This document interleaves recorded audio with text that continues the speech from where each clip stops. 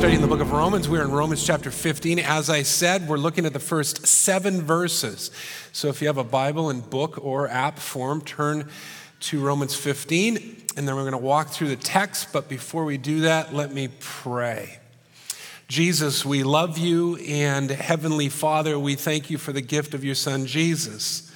And Heavenly Father, we thank you that we have the ultimate of all fathers, because regardless of how good our Father here was or wasn't, we all have a Father that we can run to. A Father, like in the story of the prodigal son, looks to the horizon to welcome his sons and daughters home.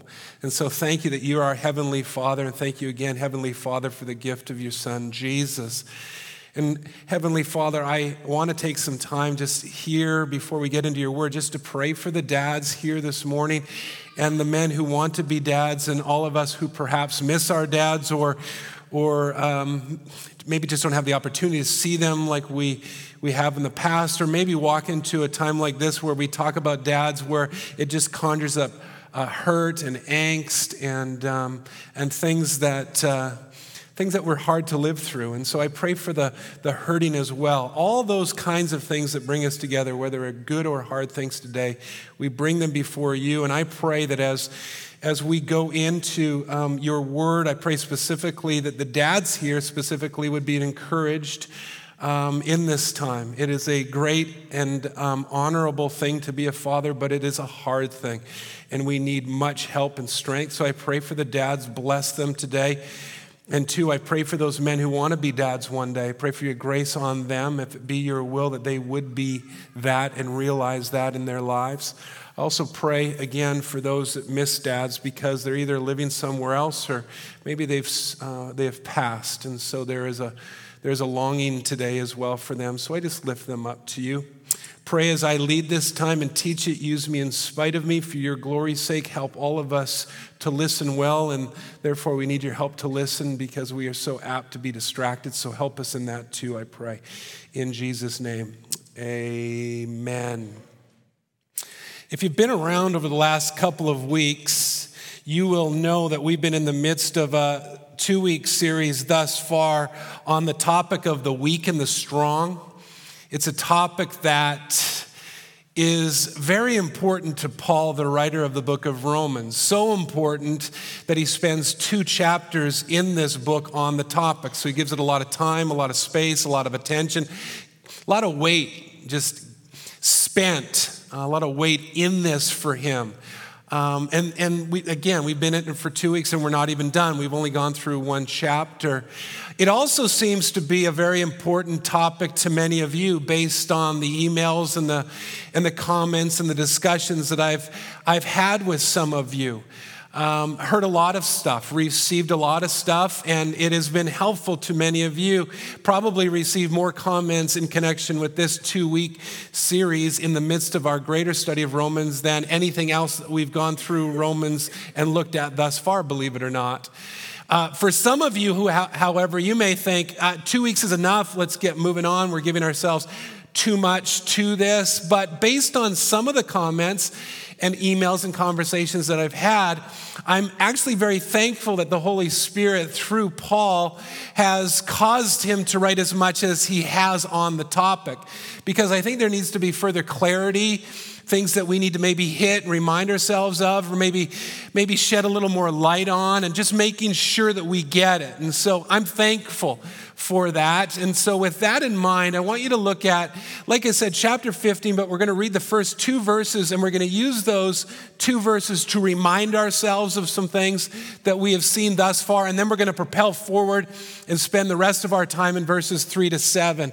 So take a look at verses 1 and 2. Paul writes, "We who are strong have an obligation to bear with the failings of the weak and not to please ourselves.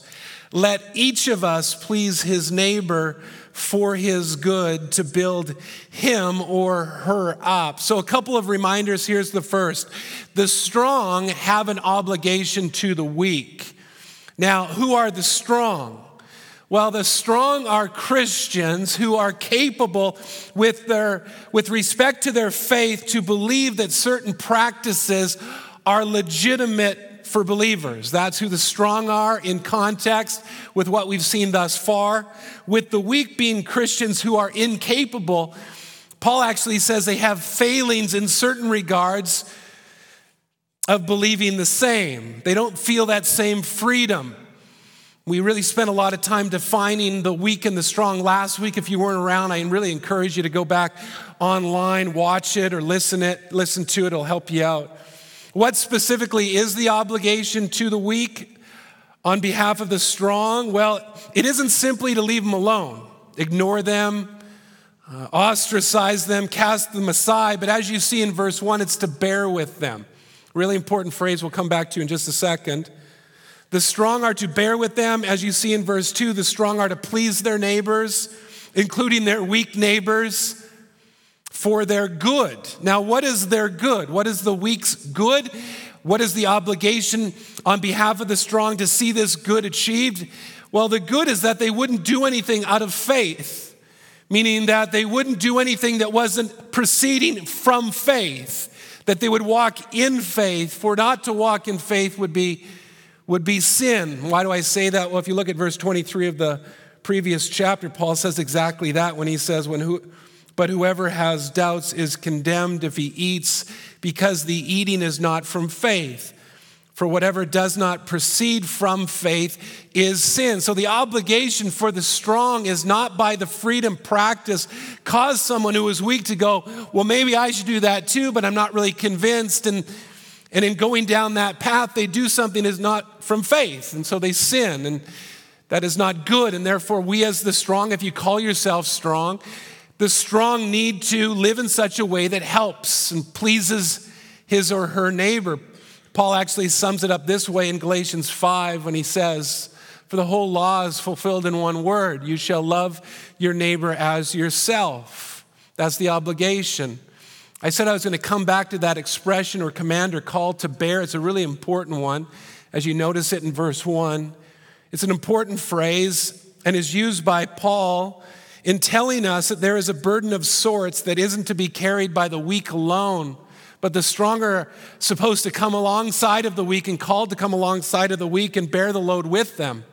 That's the call. So not just ignore, not just don't hang out with, disenfranchise, but to come alongside and bear with them, carry this load because it is a burden. A couple of additional questions necessary to ask before we move ahead. Number one, should it be the goal of the church to move the weak to a strong position? Well, the answer, as we saw last week, is no, just the opposite. In fact, as we read in verse 5 of chapter 14, let me read it one more time. I actually looked at this a couple of weeks ago, and we double backed and looked at it again. And let me remind you one more time. One person esteems one day as better than another, while another esteems all days alike. Each one should be fully convinced in his own mind. So there it is. It's not a call, move from there to there. It's a call to be firmly entrenched and convicted and committed to your take.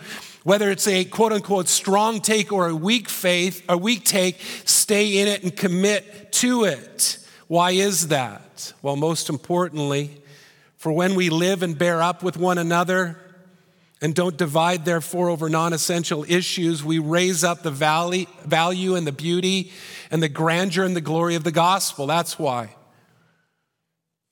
Do some move from one position to another? Yes, but not always. And once again, that's not the primary goal anyways. Some people wrote me to tell me some things that they thought I missed in my message last week. One of the things that I received in my inbox was the statement that it's good to have convictions. Please hear me on this. I could not agree with you more. In fact, I'm so committed to that simply because of what Paul writes again in verse 23. In verse 23 of chapter 14, he says, whoever has doubts is condemned. So doubt is not an option. I want you to be thoroughly convicted and committed. And I want you to live according to those convictions. I believe that with all of my heart. I hold to that with all of my heart. We need to live in that place because, again, living in sort of a namby-pamby sort of world, kind of walking the rope, going from here to there is not an option. Doubt is not an option when it comes to things like these non-essential issues. So when I used some examples last Sunday, I was not saying that it was wrong to have those convictions. Once again, my point was that one should not leave or divide over them, for to do so would be to minimize the gospel and to do exactly contrary to what this text calls us to do and is instructing us to do. See, Westside, may we never be a church known more for its agreements on non-essential matters. For our agreements on non-essential matters won't save a damned soul in the city. And I use the word damn not to shock you, but to remind you of the positions most souls in this city live in currently. They live in a damned position. And the church can't spend time talking about non-essential matters. Time's short. Can't do it. That's why we spent some time focusing. More importantly, Paul ended our text last week talking about, look, if you have the kind of faith that allows you to do certain things in regards to certain practices over non-essential issues, keep it to yourself, brother or sister. That's what he says. Got more important things to do, yo. We got to give ourselves to that. That's the point. That's the point of all that. There's something greater at hand. We need to win the weak and we need to win the strong. That's what our call is in all of this, to a place where they're committed to doing the same. What should the church be known for? It's a good question, and it's the one that Paul answers next. And answering it describes how the strong specifically, but everyone in the church really, are able to bear up and live a life where the first aim isn't to please themselves, but others instead. So what we're going to see over the next 5 verses are 5, and I'm going to add another in the midst of it, 5 things that the church is to be known for. We're going to see one in verse 3, 4, 5, 6, 7, and then we're going to go have a buffet or whatever we do with our dads, right? So we sound good on that? So 5 things the church is to be known for. Instead of just agreement over non-essentials, 5 things, and in noting these 5 things, how we all are strengthened to live in this world where we are all called to deny ourselves for another.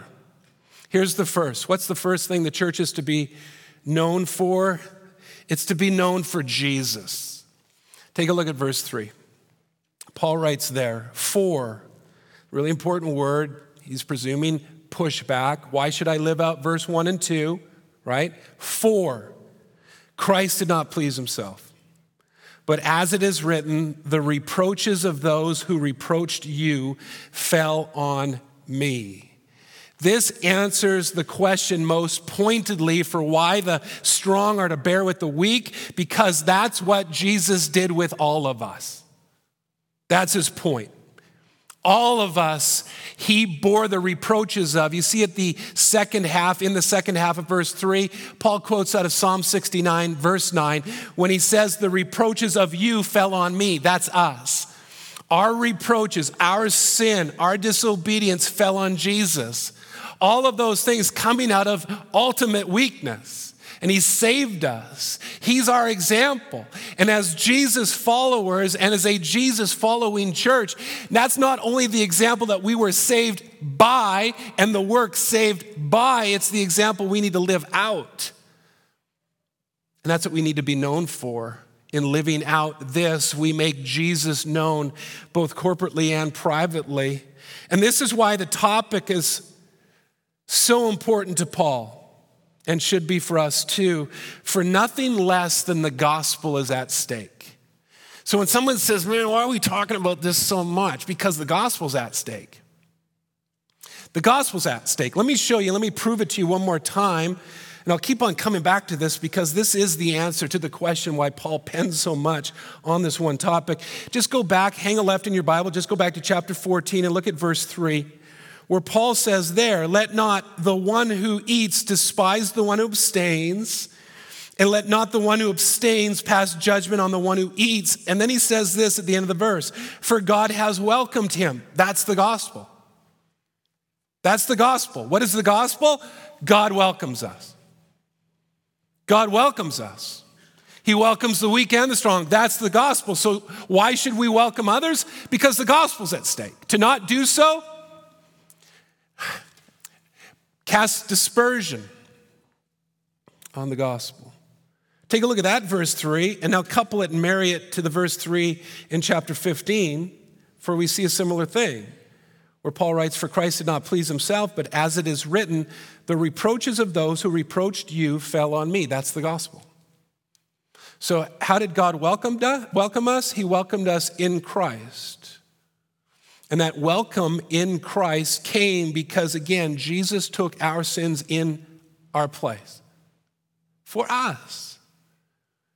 And so this is where Paul is always taking us back to. This is a gospel situation lived out amongst us, and therefore we need not to please ourselves but our neighbor. We need to welcome one another. We need to bear with one another, because in doing so, that's modeling Jesus, because he bore our sins and welcomed us. See, few things evidence the gospel's reality in our lives more than does our willingness to love and welcome and bear with each other, with few things calling into question the gospel's reality more than when we choose not to. So number one, a church should be known for Jesus and the church's modeling of him. A second thing the church is to be known for is the scriptures. Take a look at verse 4. Paul writes there, "For whatever was written in former days was written for our instruction, that through endurance and through the encouragement of the scriptures, we might have hope." It's interesting in this, when you spend some time in these verses, as we have, just noting all of the things that Paul talks about in them. There's a lot of nuances and layers, and he goes to a lot of places. There's a lot of phrases that are important to spend some time in. But what's also interesting in this and telling is what he doesn't say, and it needs to be noted. And one of the things that Paul doesn't say that's important for us is he never says that it's easy to bear the burden of another.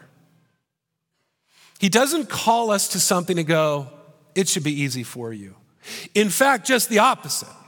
Especially seen in this verse, it testifies to it when it lasers in on the need for encouragement and endurance along the way.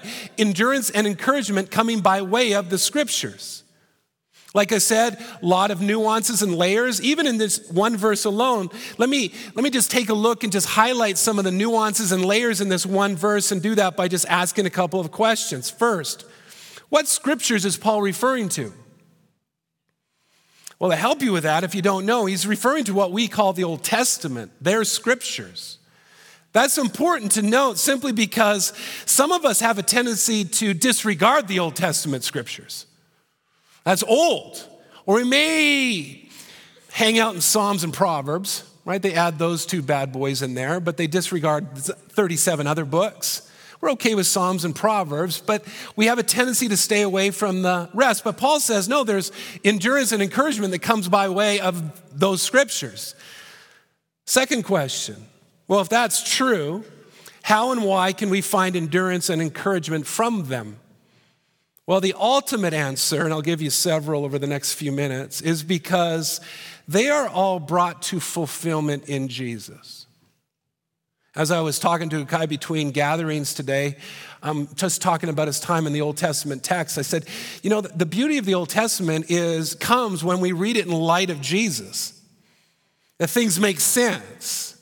That most of the Old Testament is just a testimony over how nut-jobby we are. It's not a book of heroes. It's a book of one hero and why everybody needs the hero. And that's one of the things when we take a look at the endurance and encouragement that comes by way of the Old Testament scriptures is God wins in Christ.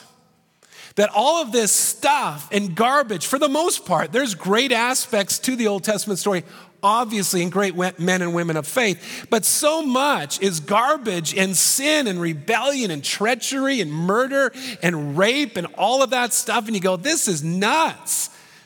It would be if there is no Jesus. And we as people, all of us here, as we're called to live a life to bear with one another, which can be difficult. My previous point, Paul doesn't say it won't be, but we find encouragement because of the victory of God in Christ that is our victory. So we are encouraged that way. There's another way the scriptures strengthen and encourage us that I'll get to in a moment, but for now, this is why we, in part, commit ourselves to being a church that opens up the scriptures every week and calls you to continue to do so during the week when you're scattered to wherever you're scattered. For we need to constantly be strengthened and encouraged. So the first thing that we need to be known for, focused on, where we find our strength is Jesus. The second are the scriptures. The third thing the church is to be known for is its unity. Take a look at verse 5.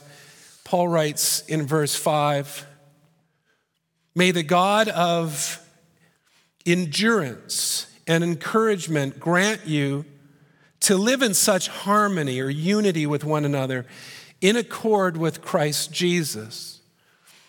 Just so you note it, verse 5 begins a 2-verse prayer of Paul.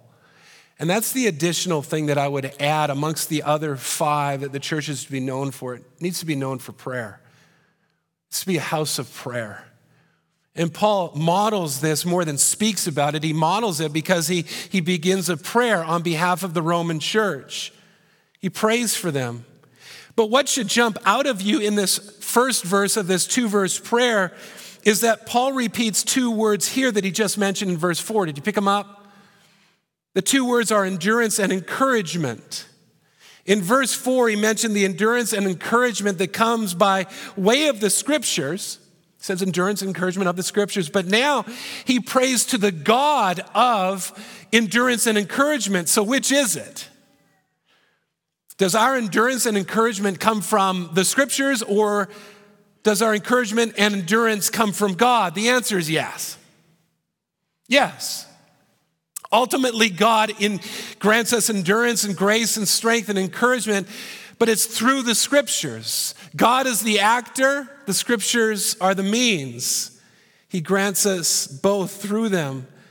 Does he grant us endurance and encouragement in other ways? Yes, but only in addition to the scriptures and never to their exclusion. For the scriptures are entirely sufficient. See, this is his word to us.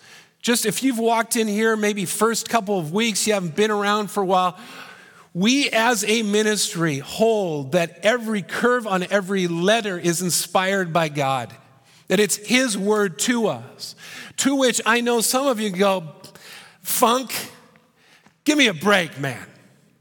How do you believe that? Why would you believe that? I love that question. Welcome here. It's a perfect question. And that's why we have classes. This is a shameless plug for some of our classes, because you deserve to have those questions answered. Why do we think this book is any different than any other book? People say, man, there's a lot of inspiring books out there. I couldn't agree more, but there's only one inspired book. There's a difference. And we want to help you with that, because why would you think this is any different than any other? I think that's a great question. You deserve to have that answered.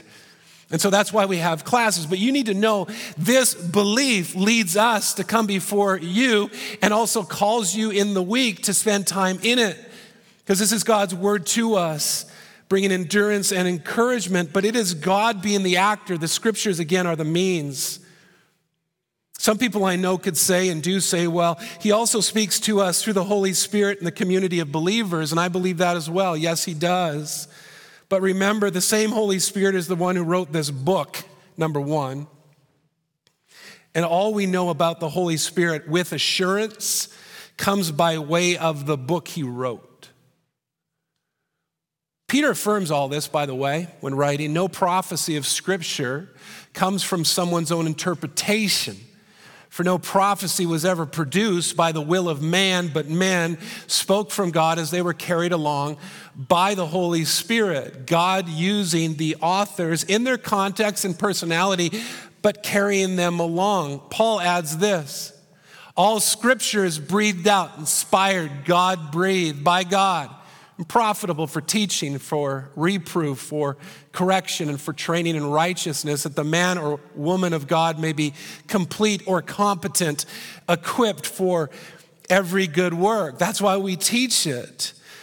But we also teach it not only because it's God-breathed or inspired in its production, but in its proclamation too. That God continues by his Spirit to breathe into us by his word that he has given to us. And that's the additional reason I said I would come back to why we teach the scriptures here. As I said earlier, we teach the scriptures because the story is a great story and it ends well. But there's more. It's more than just a storybook or a book of history. It's a book that continues to strengthen us and encourage us today for its living and active. God uses it day by day as we come to it. It refreshes us. At times it convicts us, equips us, and completes us as God the Spirit works through it. One more text, one of my favorite, 1 Thessalonians chapter 2, verse 13. I taught on this a number of years ago. Again, it's one of my favorites. And if I could be so bold, this is also my thanksgiving for you. I share what Paul says here when he writes, we also thank God constantly for this, that when you received the word of God, which you heard from us, you accepted it not as the word of men, but as what it really is, the word of God, which is at work in you believers. I'm thankful that I'm in a ministry that allows us to open up the Bible and teach it like we believe it. And we've seen lives transformed because God keeps on working through it, and we're thankful for that. So a primary practice for us, Westside, corporately and privately, should be to come to this book and say, oh, Holy Spirit, speak to me through your word. I want to hear from you. Encourage me, strengthen me with the encouragement and strength that is only mine by your grace and infilling. But here's a question before we get out of this verse. To what end? To what end do we come to the scriptures? By God's working through them. To what end? Well, we see the end as Paul prays in verse 5. If you look back, let me pick it up at the beginning of the verse where he prays, may the God of endurance and encouragement grant you to live in such harmony with one another. That's the end. That's the goal. It's not studying the scriptures for studying's sake. It's studying the scriptures as God works through them for harmony's sake, for unity's sake. I'm not musical at all. And so I had to look up what the word harmony meant. I kind of know it, but you know those certain words where you think you know it, but you're not really sure? I asked around some of our worship staff, what's harmony? Like, help me out. I even went to the dictionary, found a definition of harmony. Here's the dictionary's definition of harmony, as you see it here in verse 5. It's the combination of simultaneously sounded musical notes to produce chords and chord progressions having a pleasing effect. We get that, right? You take some notes, some chords, you bring a bass, a tenor, an alto together, have them sing something, and in spite of their differences, what happens? Well, beautiful music happens. So what are the harmonies that Paul prays to God come together to make beautiful music here in verse 5? All of us, the weak and the strong, all of us coming together in harmony, making beautiful music, as it were, with one another. I mean, you don't want to be a part of a church that's full of altos, right? People that only play F sharp, is that a note? Play F sharp, right? You don't want that, right? That would be a boring song, boring people, everybody the same. No, we want to bring together the combination of what God has for us so we can sing beautiful songs together to belt out some great tunes. That's our goal, and that's what Paul is doing here, and that's the analogy or the image that he is painting in our minds here. But what also needs to be noted in this verse is that there is a third player in this song that we can't miss. We see who it is in the last part of the verse.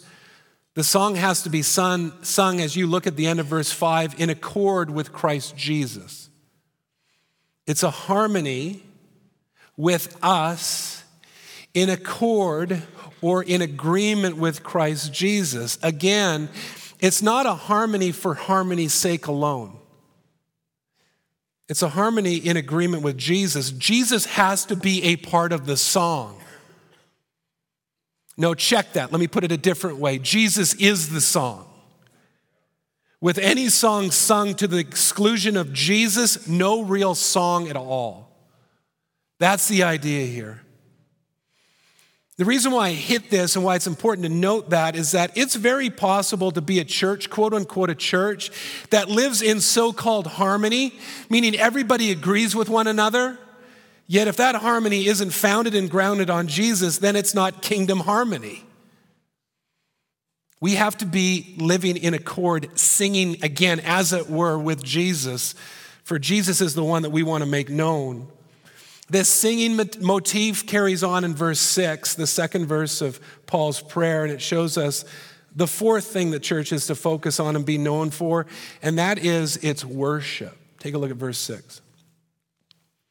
Paul writes, that together you may with one voice glorify the God and Father of our Lord Jesus Christ. Verse 6 is the end that we are to seek and to achieve. This is the end, verse 6, that God be glorified. What is the end goal of you and me bearing with one another? What is the end goal of you and me focusing on Jesus, casting our gaze on Jesus, modeling Jesus, living to please one another, dedicating ourselves to the scriptures as the Spirit of God works through them, coming together? What is the end goal? To glorify God. That's why I exist. That's why we exist, ultimately. Why are you here? If you're answering that question, not here today, but why do you exist? To glorify God. This is the end goal for Paul. It needs to be the end goal for all of us, and it certainly needs to be the end goal for this church in the midst of all of it. And this, again, is why Paul spends so much time on the topic of the weak and the strong, for God's glory is at stake. Nothing less than God's glory is at stake. I like how one described Paul when writing, Paul wasn't simply seeking good relationships unless you define good as that which brought glory to God. We are to exist simply for God's glory, not ours, and thus to the strong, Paul says, don't seek to please yourself, but bear with one another, like Jesus. So with one voice you glorify the God and Father of Jesus. We need to be known for our glorification or our worship. Synonymous terms where we bring glory to God in how we live. The reason why I say that is I want to remind you, it comes out of the first two verses of this fifth section of our study of Romans. If you just double back and look at verse 12, this is in fact what Paul writes there. I appeal to you, therefore, brothers, verse 1 of chapter 12, by the mercies of God, to present your bodies as a living sacrifice, holy and acceptable to God, which is your spiritual worship. That's why we exist. We need to be known for this. We're to be known for our worship coming by way of our laying down ourselves for one another. We need to be known for this.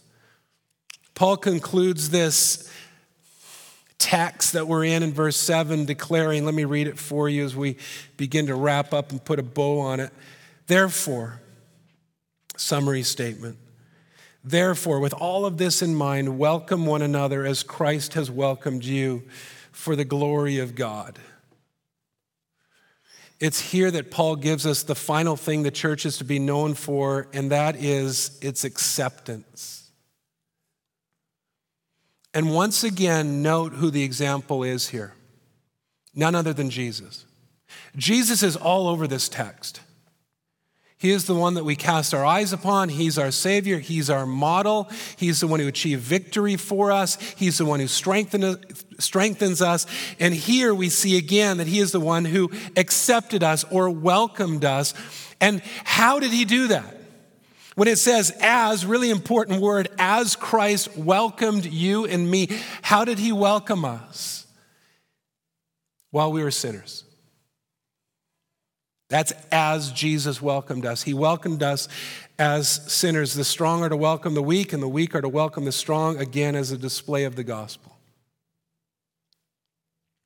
You know, as I wrap up, over the years of this ministry, I have been asked on several occasions, does your church welcome, you fill in the blank. Does your church welcome this person, this person, this person, this person? Does your church welcome them? My answer is always the same. Absolutely. Westside welcomes and accepts any and all. Regardless of your past, regardless of your present, regardless of your gender, regardless of your race, regardless of your sexual preference, regardless of your vocation or your familial situation currently. We welcome you all. But you need to know something. That is for all of us. We welcome you as a sinner, as we all are. Believing that God wants to transform you as he does me, to welcome you like Jesus, in other words, who welcomed us as sinners, but not to stay in that place. Jesus welcomed us so that we would be transformed into his likeness. See, in the second verse that I took you back to, that 2-verse launch forward out of Romans 12, Paul says exactly what the motivation for all of this is. Do not be conformed to this world, but be transformed by the renewal of your mind, that by testing you may discern what is the will of God, what is good and acceptable and perfect. That's the goal of Jesus. He wants to transform us. So if you're asking me, do you welcome all people to, as sinners, stay in that place? No, I want you to meet Jesus. And Jesus wants to see you transformed. He wants us to be changed from old to new, from lost to found, from dark to light, from rejecter of him to follower and friend of him. Any church that accepts all people yet without a longing and desire to see all people transformed isn't in fact welcoming people like Jesus welcomed us at all, only the opposite. Jesus was a friend of sinners to see them come to salvation. Jesus, the great physician, came to the sick because the sick needed a physician. I don't want anyone, I don't care where you're at right now, and I put myself firmly in the midst of that to stay where you are right now. Not one of you. So we welcome everyone. And we talk a lot about Jesus. And we open the scriptures believing that the Spirit, again, who wrote it, works in us. So welcome here. Welcome here. Keep on coming back. Keep on coming back. And see if that transforming power overwhelms you and you fall deeply in love with him. That's why we exist. So once again, to the strong, Paul's instruction is to bear with the weak. Don't seek to please yourselves, and be strengthened by the 5 things, really 6, that the church is to be known for. In addition to prayer, we're to focus on Jesus for gospel proclamation's sake. The gospel is at stake. We're to focus on the scriptures for endurance and encouragement's sake. We're to focus on harmony, unity, for testimony's sake. We're to focus and be known for our worship for God's glory's sake. And finally, for our acceptance. We focus on acceptance for transformation's sake. Let me pray.